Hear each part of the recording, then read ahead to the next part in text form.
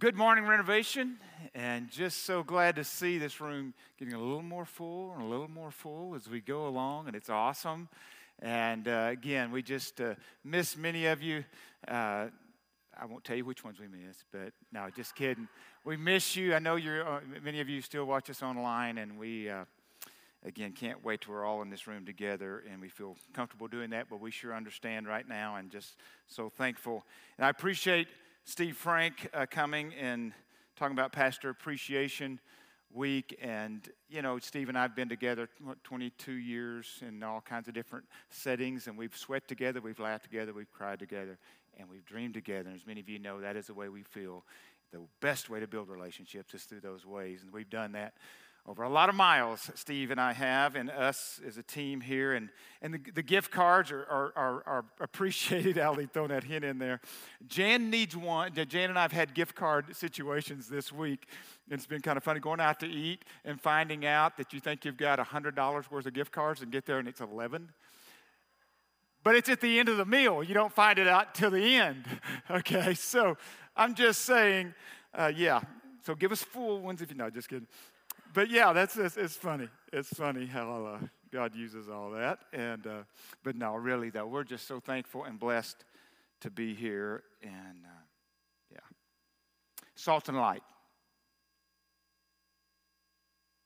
to raise up influencers through spiritual transformation. To be salt and light, where we're engaged and influential. And during this series, we need to be engaged and influential. Talked about last week that one of the biggest challenges we have as Christians, and I won't re-preach a message, but just remind us, one of the biggest challenges we have as Christians, we hear it often. The reason I don't go to church, the reason I don't want to listen to any of your Christian stuff, because the church is full of what? Hypocrites, right? We talked about the log and the splinter, or the log and the sawdust last week, and you can go back and listen to that if it helps you. I won't, like I said, re-preach it. But one of the questions is it possible, because of salt and light, is it possible for people to tell that you're a Christian without using words, by the way you work, by the way you spend your leisure, by the way you spend your money, by the preferences you have, maybe in entertainment, or who you follow, and that's a new term, obviously, over the last decade, what that means, okay, versus many years ago. Is it easy for them to tell that you're committed to the cause of Christ in the world, and you've arranged your life in such a way that not that you're trying to tell people that you are, it is just an outflow of who you are? Is that possible? Well, I believe it is. I believe it's very possible, but without using words, I want to watch your life. A sermon heard is soon forgotten, and believe me, as a pastor, I even forget what I preached last Sunday, except I just reminded of that one part of it. So a sermon heard is soon forgotten, but a sermon seen is never forgotten. So can we live a life in such a way that people are drawn to Christ just simply the way we live and the choices we make even? And yes, I know it's more than just about appearances, but it's important. Again, last week, the whole concept around a hypocrite is, and I'll read just some definitions here, it's the practice of engaging in the same behavior or activity for which one criticizes another. A person who professes, and I thought this was interesting, a person who professes beliefs and opinions that he or she does not hold in order to conceal his or her real feelings or motives. Whew. You say one thing, but you do another. And I reminded you last week, and I hope this made sense to you, because I realize there's a lot. We aspire to great things. If we aspire as Christians, we should aspire to be like Christ. Do we agree with that? I mean, that's our destination, is Christ-likeness. There's really no other thing you can find. It's not just to get to heaven, even though obviously that's the byproduct of all this, but our goal, our aspiration is Christ-likeness. There's a problem, right? We're still human. We're still here. We're still surrounded by sin, and it deals with us, and it compresses in on us. So we know we're going to fall short. As I said last week, I want to aspire to be this husband, and to be that father, and to be this pastor. But the reality is, my goals are probably too high. But are they really? And there are times you can go, well, you're not living up to what you said, but my intent is. And if you call me out and you say something to me, I hope and pray that I'm willing to adjust. And as we said a few weeks ago, when the light is shown on you, when truth is shown on you, I don't deflect it. I try to step towards it. But I'm still not going to be perfect. But I think my heart can get there. My heart can get where I desire that. My actions may not always follow. But my heart. I was reminded this week is I've said here, I don't know how many times, and maybe to the point you know it better than I do. It's just reminded, as we're talking about the goodness of God, and then as I was studying for today, then I get my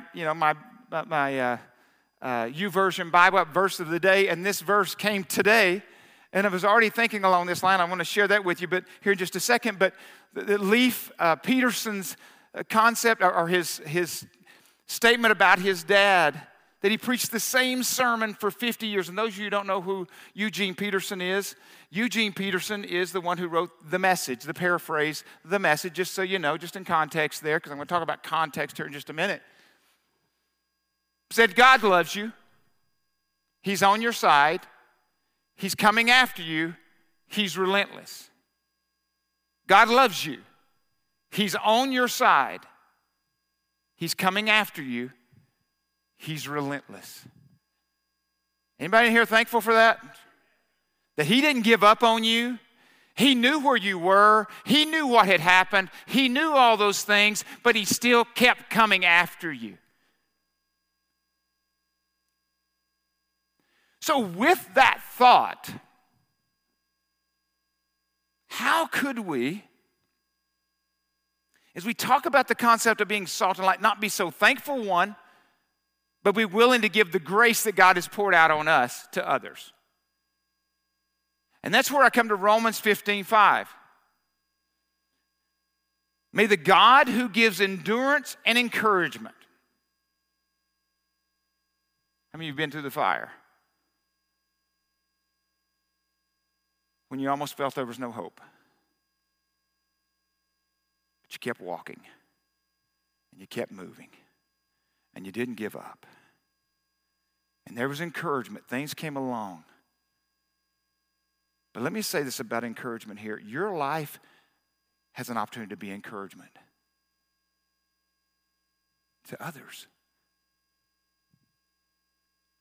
May the God who gives endurance and encouragement give you the same attitude of mind towards each other that Christ had towards you, so that you may, with one mind and one voice, you may glorify the God and the Father of our Lord Jesus Christ. May you have the same attitude towards others that Christ had towards you.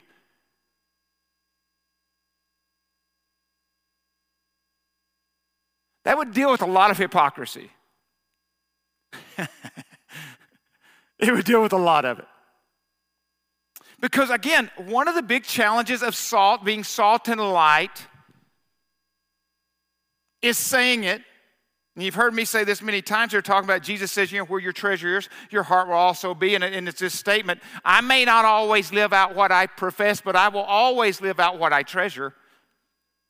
I will always. Whatever you put in is going to come out. No matter what you say out of your mouth, what you treasure and what you cherish, that is how you will respond.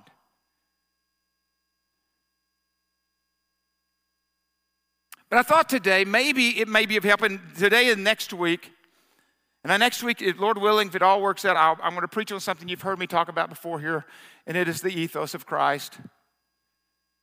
And some signs that we talk about in the uncommon. We'll see how all that goes. And some of you have never heard that. Some of you have heard it multiple times. But in being salt and light, I think it's important that we're reminded. But one of the things I want to do, reminded of what the end result of that might look like. But I want to share with you today a few things I think as we're making that transition that could be of help to you. I don't have them listed up here, so you're just going to have to work with me.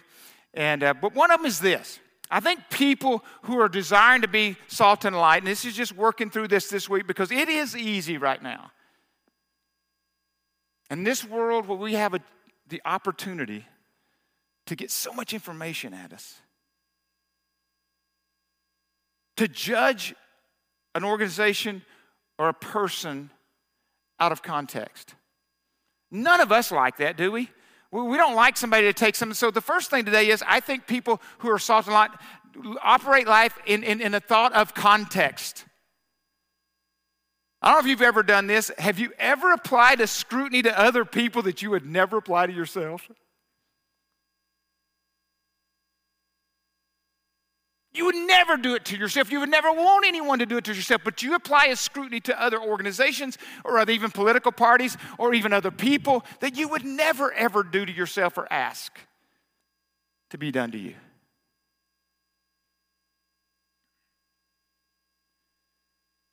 It's easier to generalize and judge than it is, and it's easier to deflect because again, the more, like I said last week, the more I push on you, the more I don't have to look at me. The more I magnify yours, somehow or another when I magnify yours, mine shrinks. Or I don't even notice it because I've magnified your faults and your sin and all that messiness. Because it just makes it easier. Here's the problem. In order to get to know someone and know them in context, one, many times it's hard work. Really hard work. And two, once I know it in context, there's a chance I don't get to judge them anymore. And that saddens me because I enjoy it so much. Because I sure like comparing my best to your worst, whether it's out of context or not.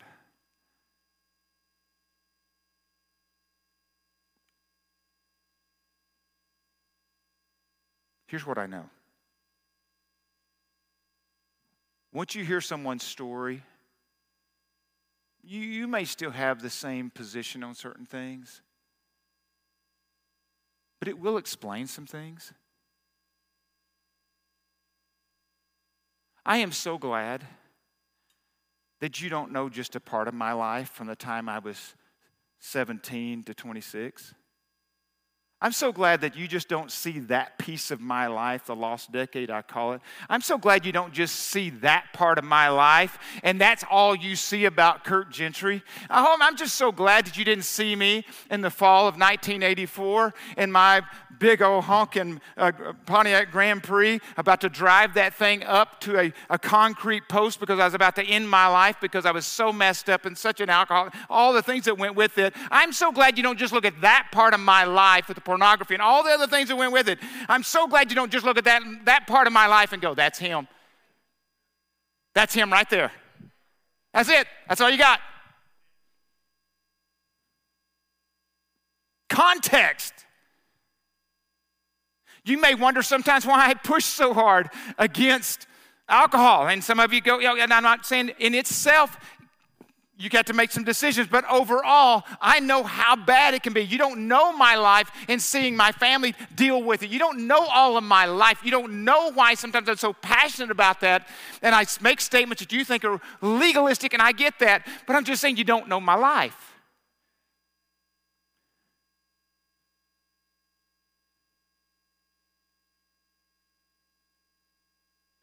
I don't know why I get so fired up about certain things over other things, but I'm going to guess many times There's some context to it. And if there's context to my life, there's just a chance there's context to yours. There's a chance there's context to people's lives that I don't even know, that I've made an opinion and a judgment on. There's a chance, there's just a chance, there's context to that.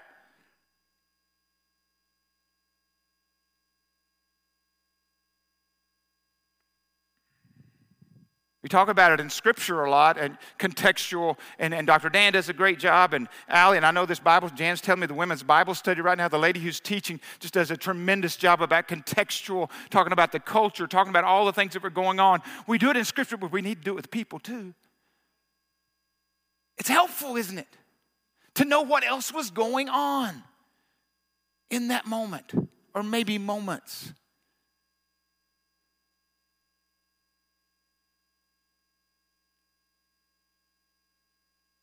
God begins to change our life. Because what did Jesus say? And I should have the scripture, but I apologize for that. But Jesus was talking about the log and the splinter or the sawdust I left up here last week. But he didn't just say, take this out of your eye, just so now you would have it out of your eye. He said, so you could help. So you actually could do something positive. It's not just so it's gone and now, or we don't compare logs or compare splinters. It's so I can help my brother and sister. And God begins to change us and begins to reveal logs. It begins to, and it goes on to the next one, which I would say is self-aware / unacceptable. There are things in our life we become very self-aware of. Those who want to be salt and light become very self-aware.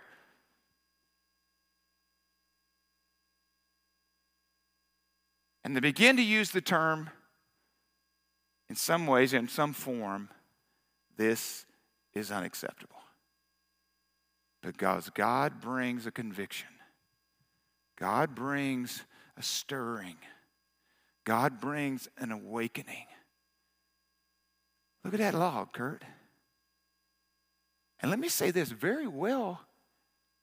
It wasn't an issue 5 years ago, but it is today. In other words, what I mean by that, sometimes when you grow in your faith, you would go, man, I wish I didn't have that as an issue. And you finally reach a certain point in your spiritual walk and go, now that's an issue. And that's the reason why I use this ladder that many of you have seen 100 times here is that God, again, we come to the foot of the cross. You may be here today and you've never accepted Christ, or you're listening online. You've never accepted Christ as your Savior. I think it's Billy Graham that says at the foot of the cross, the ground is what? Level. There's no caste system here. There's no hierarchy here. We all come as sinners needing grace to be saved. So we come here, we get firm footing and get that firm foundation, and then God does what? Here we go. He stretches. And he stretches us, and many times at 60 years old, many times it says stretching. Oh man, it's hard. It's hard. And he stretches us, and his rungs are 3 feet apart, not 12 inches apart or 13. They're hard. Oh, he gets us here. And he shows us something. He begins to change us, begins to stir us, begins to awaken us. He begins to say there's things unacceptable. Because if you don't put it in unacceptable, they have a tendency to become commonplace. And commonplace becomes compromise.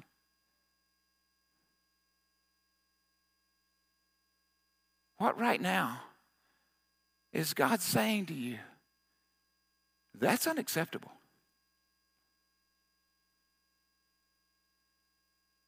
Because unless you put it in that category, it becomes okay. And on my experience, and most people I know, when God begins to change you, circumstances and the sense of the Spirit stirring in you collide. And you have to decide in that moment, will I go with him or not? Henry Blackaby calls it a crisis of belief. Will I step backwards? Because here's the problem. You don't get to stay neutral. There is no option at the cross for neutrality. You have to do something, folks. When God begins to stir you, it's either you begin to go with where God's taking you, whether you know what all's going on or not. You begin to follow him, you begin to stretch, you begin to go, and he takes you, and he lets you get to that next rung, and he'll let you get there, and if he'll let you get steady, and he'll let you get secure there, and then you know what he's going to do. Because the reason I love Christianity and the holiness message that we preach, and that is, he goes, okay, here we go again. Not because he's condemning you, not because he's looking at you going, oh, you're just not good enough. No, he's going, I want the destination is Christ-likeness. And that's the deal. The destination is Christ-likeness. The destination is not the next rung. The destination is Christ-likeness. It's always Christ-likeness. So that means right now we got to be open as salt and light. Be open to change and be open to those things that God may be doing in our lives, because he may run us all, and then he lets us get here and here and here and here, right? Let's just get here. And then we step right up on top of that thing. It says don't stand there. And you've heard me say this many times. If you're going to stand where it says don't stand, where man says don't stand, you know following after Christ is many times irrational to the natural man. But let me say this to you. When you get to this point, and there are no handrails to grab, but God says still step up there, you better have people around you that you know are going to hold the ladder steady, that you trust beyond anything else, because your life may, and your family's life may be dependent on it.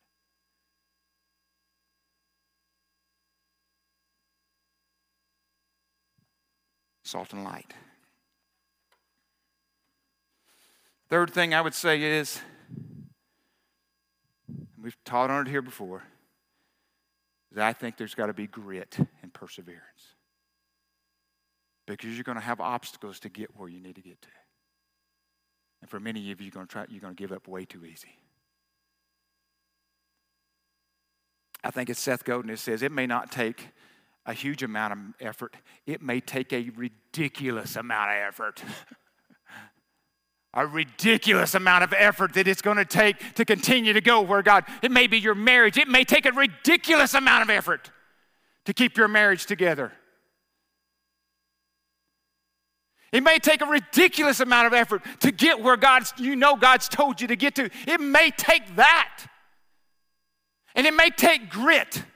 And it's endurance that has passion all inside of it. It may take that saying, I know what God has said, and I continue to move forward. This week I got a text from Brother Paul Holderfield. Many of you know Brother Paul Holderfield. He is our dear friend, a family member really, from Friendly Chapel Church of the Nazarene in North Little Rock, Arkansas. They were planted, God planted them 50 years ago in one of the roughest neighborhoods really in Arkansas, but especially in Little Rock, an all-black neighborhood, basically where it was, rough neighborhood. And here a white pastor is coming in there to start a church based on 12 years before his racist attitude that God worked on for 12 years. 12 years. If you know the story about Central High School, you know that he was a fireman, Brother Paul Holderfield, senior, not junior. So senior died in 1998. He did not send me a text this week, okay? And I love him to death, but I wished he would. That would be a story. But his son, Paul Jr., did send me a text this week. But Brother Paul Sr. wouldn't shake the hand of a black man because he was black. But God did something in that moment that day. As big a failure as he had in that moment, standing out in front of the fire station on Main Street in North Little Rock, Arkansas, because they were marching to Central High School, and you can look up the history behind Central High School. They were marching. He would not stand, would not shake his hand. As a man he had known for years, put his hands behind his back because all his white firemen were there using the N-word and doing everything else. And he stood there and would not shake this man who used to give him rides, who would do things for him, who loved him. He would not shake his hand. And he was not a Christian. He was actually an alcoholic, a fireman, and all that kind of stuff at the time. But he walked to the back of that fire station, called his wife, and he says, honey, you're going to be proud of your husband today. She goes, what do you mean? He said, I wouldn't shake a man's hand because of the color of his skin. And obviously he wasn't proud of it. He made a decision that day in 1957. That won't ever happen again. In 1969, he gave his life to the Lord over those 12 years, started a little church with he and his family and about a dozen little black kids. That's not the way you plant a church and church growth. That's not how you do it. But one of those original kids is still the music pastor there, Nate the Skate, they call him. But Brother Paul sent me 50 years of ministry, 50 years of doing what everybody's awakening to today. 50 years they're celebrating of doing what people are starting to go, oh, you know, we need to do this. Brother Paul said this last summer. He said, we're not going to change a thing. We've been doing this for 50 years. There's nothing to change except just lean in harder, do more. He sent me an article of in 2010. This is 12 years after Paul Sr. had passed away. 2010, the paper in Arkansas wrote an article about gang banging in Little Rock, and you can go look it up. HBO had gang banging. It was an HBO special in the early 90s. Brother Paul and Friendly Chapel was in the middle of all that, and I think that it was there, Gary, Indiana, and I think somewhere in California, that they did this HBO special around. But Friendly Chapel's property was the oasis in the desert. You couldn't do anything on Friendly Chapel's property. That's where the Bloods and the Crips would actually come and lay down their arms. But this article that Brother Paul sent me this week that I read, he said, hey, I just found this. And Brother Paul's kind of like me. He's technologically advanced, maybe in some ways more than I am, but he took a picture of every page, 13 pages of text. Okay, single, different. It's kind of funny to look at it. And anyway, so I read it on my little phone. I digress. But it's about Brother Paul Sr. inviting the Crips that were all around Central High School back in 1992-93 to their fish fry. And he said, you can come. He said, you can come, but you got to bring the young kids that you've got in your gang with you. And brought all these young kids to this fish fry where these kids, it literally says in the article, those kids they're like 12, 13, 14 years old, had never been out of their neighborhood. Ever. And they load up, Brother Paul now I think sent a van, or this guy sent a van or a bus, and the Crip guy gets on the deal and has a gun in his, and the guy kind of freaks out going, okay, this is not good. We're going to a huge fish fry and all these people are going to be there, and this Crip leader has got a gun on him. So he gets there, he goes, well, okay, we're just going to go. And they get there, and this gentleman who's the journalist, actually, who's writing this article, he was actually the journalist that helped the HBO special in 1992-93. He runs in and tells Brother Paul, hey, this guy here's got a gun. And he's got it in his belt. Brother Paul, Jesus will protect us. Let him come in. Said those young boys, 12 and 14 years old, busload of them, mingled in with that other crowd. And the reason the guy was willing to bring them there because of the reputation of Friendly Chapel, that it was going to be okay. Those young men settled in, sitting around adults, sitting around other kids. And he said before you knew it, out there in the grass area, they were out there kicking, throwing the football around and playing. He said the Crip leader said he had never seen them do that. And come to find out, a few of those young men died, some children died over time in the gangs, but most of them, they say, the guy's reporting, made it out and made a productive life. And they think part of it was going to a fish fry with a bunch of people that they didn't know, but those people just said, come on in. But let me tell you, Brother Paul had to overcome with grit and perseverance that he knew God had told him to do something. He didn't know that those Crips and Bloods were coming. That was in 1969. You hadn't even ever heard of Crips and Bloods. But he kept pushing and he kept going. And because that, God used it even 20, and he's still doing it. 50 years later, he's still using that place. And the last one I'd say to you, if you want people around you without using words, to know that you having a fragrance and aroma of your life, there is salt and light. And the last one is be compelled. And I don't have to put it up there, but 2 Corinthians, you've heard me say it again many times. 2 Corinthians 5:14-15. For Christ's love compels us. And it's almost a compel there is not just I have to, I got a heart. He's got my arm behind my back, he's got me a gun to my head. He's got all this. I got to go do it. No, I can't help it. It's like your children running into the street, and all of a sudden, you wouldn't run in the street in front of another car for anything, but your child's in that street, you're willing to put your life on the line because you can't help it. It is in you. You have to go.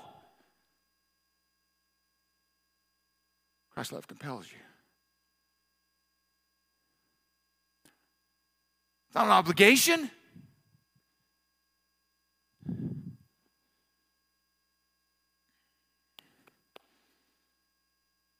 I am convinced that the greatest motivator of people around you about Christ, and the greatest motivator for me, is to fall in so much in love with Christ that I can't help but share that love with others. That verse finishes, and I think this is an important word. For Christ's love compels us because we are convinced that one died for all, and therefore all died. And he died for all, that those who live should no longer live for themselves, but for him who died for them and was raised again. I am convinced that Jesus Christ is who he says he is. And I can't help it but to go do what I need to do.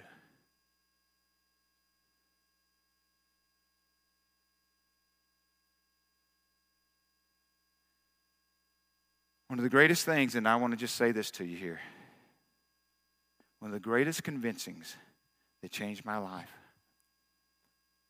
and I think compelled me, was when I realized at 26 years old, I had made peace with the creator of the universe. That I did nothing to deserve it. I did nothing to earn it. But he loved me so much that he was relentless. He's not giving up on me. He came after me. How many of you ever had God come after you? I mean, you just know it. You know it. You know it. I remember right before I was saved, I gave my life to the Lord in 1986. I was miserable. I would go practice softball. I'd be thinking about what God was stirring on my heart. Going, I don't want to do that. He's going to send me to Africa, the old saying. If I give my life to the Lord, I'm going to have to quit drinking beer, whatever. I just thought all these things, whatever it was, I just kept thinking, I'm going to have to give money. That was maybe one thing. Or maybe I can't do this or that. Whatever that was, I just had all these things. But the reality was, or here's the other one, and Jan will tell you this, one of the things was I needed to quit cussing. Jan would say to me, would you stop saying that? And I don't mean like, would you stop saying that? I mean, it could be that too. Because mine was, yes, I used the F-bomb and Jesus' name, and I just was part of I'm as bad as any sailor. You would know, as the old saying goes, and many of you don't know what that means. I know that's a dated term, cuss bad as a sailor. But anyway, you know what I'm saying. Many of you know. Thought I had to clean myself up. And I realized when I gave my life that day, I had nothing to bring except the mess. That's all I had to bring was the mess. Because I couldn't have earned it if I'd done all those other things. And going back to what we talk about in context, and we talk about in being self-aware and unacceptable and grit and compelling and all those things, I think the place we start as people who want to be salt and light, we need to start with God dealing with our mess so he can clear that out and get us healthy and whole so we can help begin to love others in the way they deserve to be loved, and not so we can point a finger at them, but help lead them out of to the reconciling God who has already paid the price. It's not to go, oh, look at my bony little finger. No, it's this. Come with me. I found the one. I know where he is. I know he'd love to meet you. Actually, he already knows you, because people say many times, where's Jesus been in all this? Where he always been, chasing after you. He loves you. He's on your side. He's coming after you. He's relentless. And a big amen to that, right? Amen. We're going to watch God's perseverance in action as we watch Paige Reinhardt's testimony of salt and light.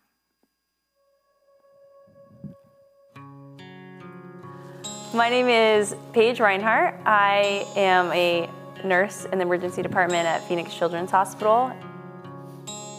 I also help lead trips for an organization called Developing Workers. We take medical trips around the world and get to tell people about Jesus. I'm married to Jeff Reinhardt, the youth pastor here. We originally started coming to Renovation in winter of 2018 when he got the job as a youth pastor. But from the first time that we even stepped on campus at Renovation, we knew that this was going to be our new family, and we felt community here.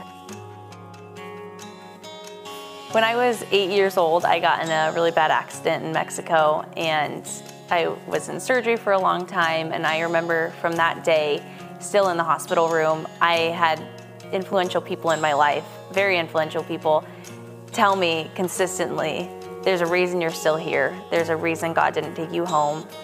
You have a purpose here. And that was just a common theme that I kept hearing. And even when I tell the story of what happened in that accident, people still tell me that there's a reason that you're still here, and there's a reason you don't have any deficits from it. And from that moment, I wanted to find out what that purpose was.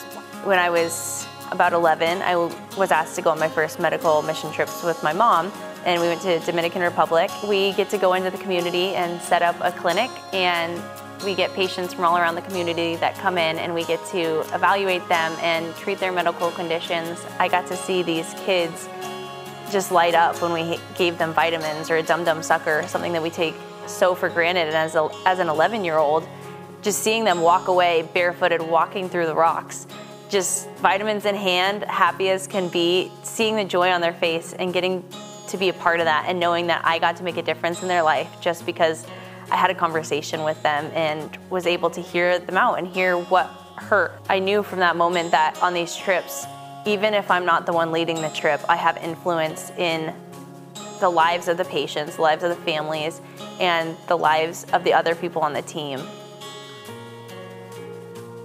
When I was applying for nursing school, I had taken all of my prereqs. I was ready to go. I've always known I wanted to be a nurse since I was a little girl. I was ready for it, and I applied, and I got denied, which was a setback for me. But I was like, okay, I'm going to try again. Applied again. I got denied again. And then I just kept going, and I got denied 3 times until I finally was like, I'm gonna walk into the dean's office. So I walked into the dean's office and I explained what was happening. I explained I've always wanted to be a nurse, and that no matter what, I'm gonna keep trying to be a nurse because I knew that the Lord had placed that on my heart and that that's who I was supposed to be. What I hadn't seen before was that the reason I got denied 3 times was so that I could have the opportunity to meet Jeff, who's now my husband, and we're happily married. But at times that I was looking just at the one thing that was happening, that I got denied and I got denied and I got denied. The Lord was looking at the bigger picture, and he had control of my life, and he kept that passion burning in my heart. I could feel in my bones that this is what you're supposed to do. This is how you are gonna have influence. This is what I've created you to do. You have the knowledge and the skill to do it. Just keep going, don't stop, because there's so much ahead of you. There's so much still to come, but you have to press on. Before I go into every shift, I pray that the Lord will use me to impact his people, to impact the kids and the patients and the families. And I get to be the hands and feet of Jesus, and I get to be a vessel of hope for them and just empower them in who they are, because they still have so much of their life to live. And I get to just tell them that God didn't cause this pain and this sickness and the hurt, but that He's going to use it if we let Him. And I get to be there for the parents when their child is sick and it's scary and they don't know what's happening.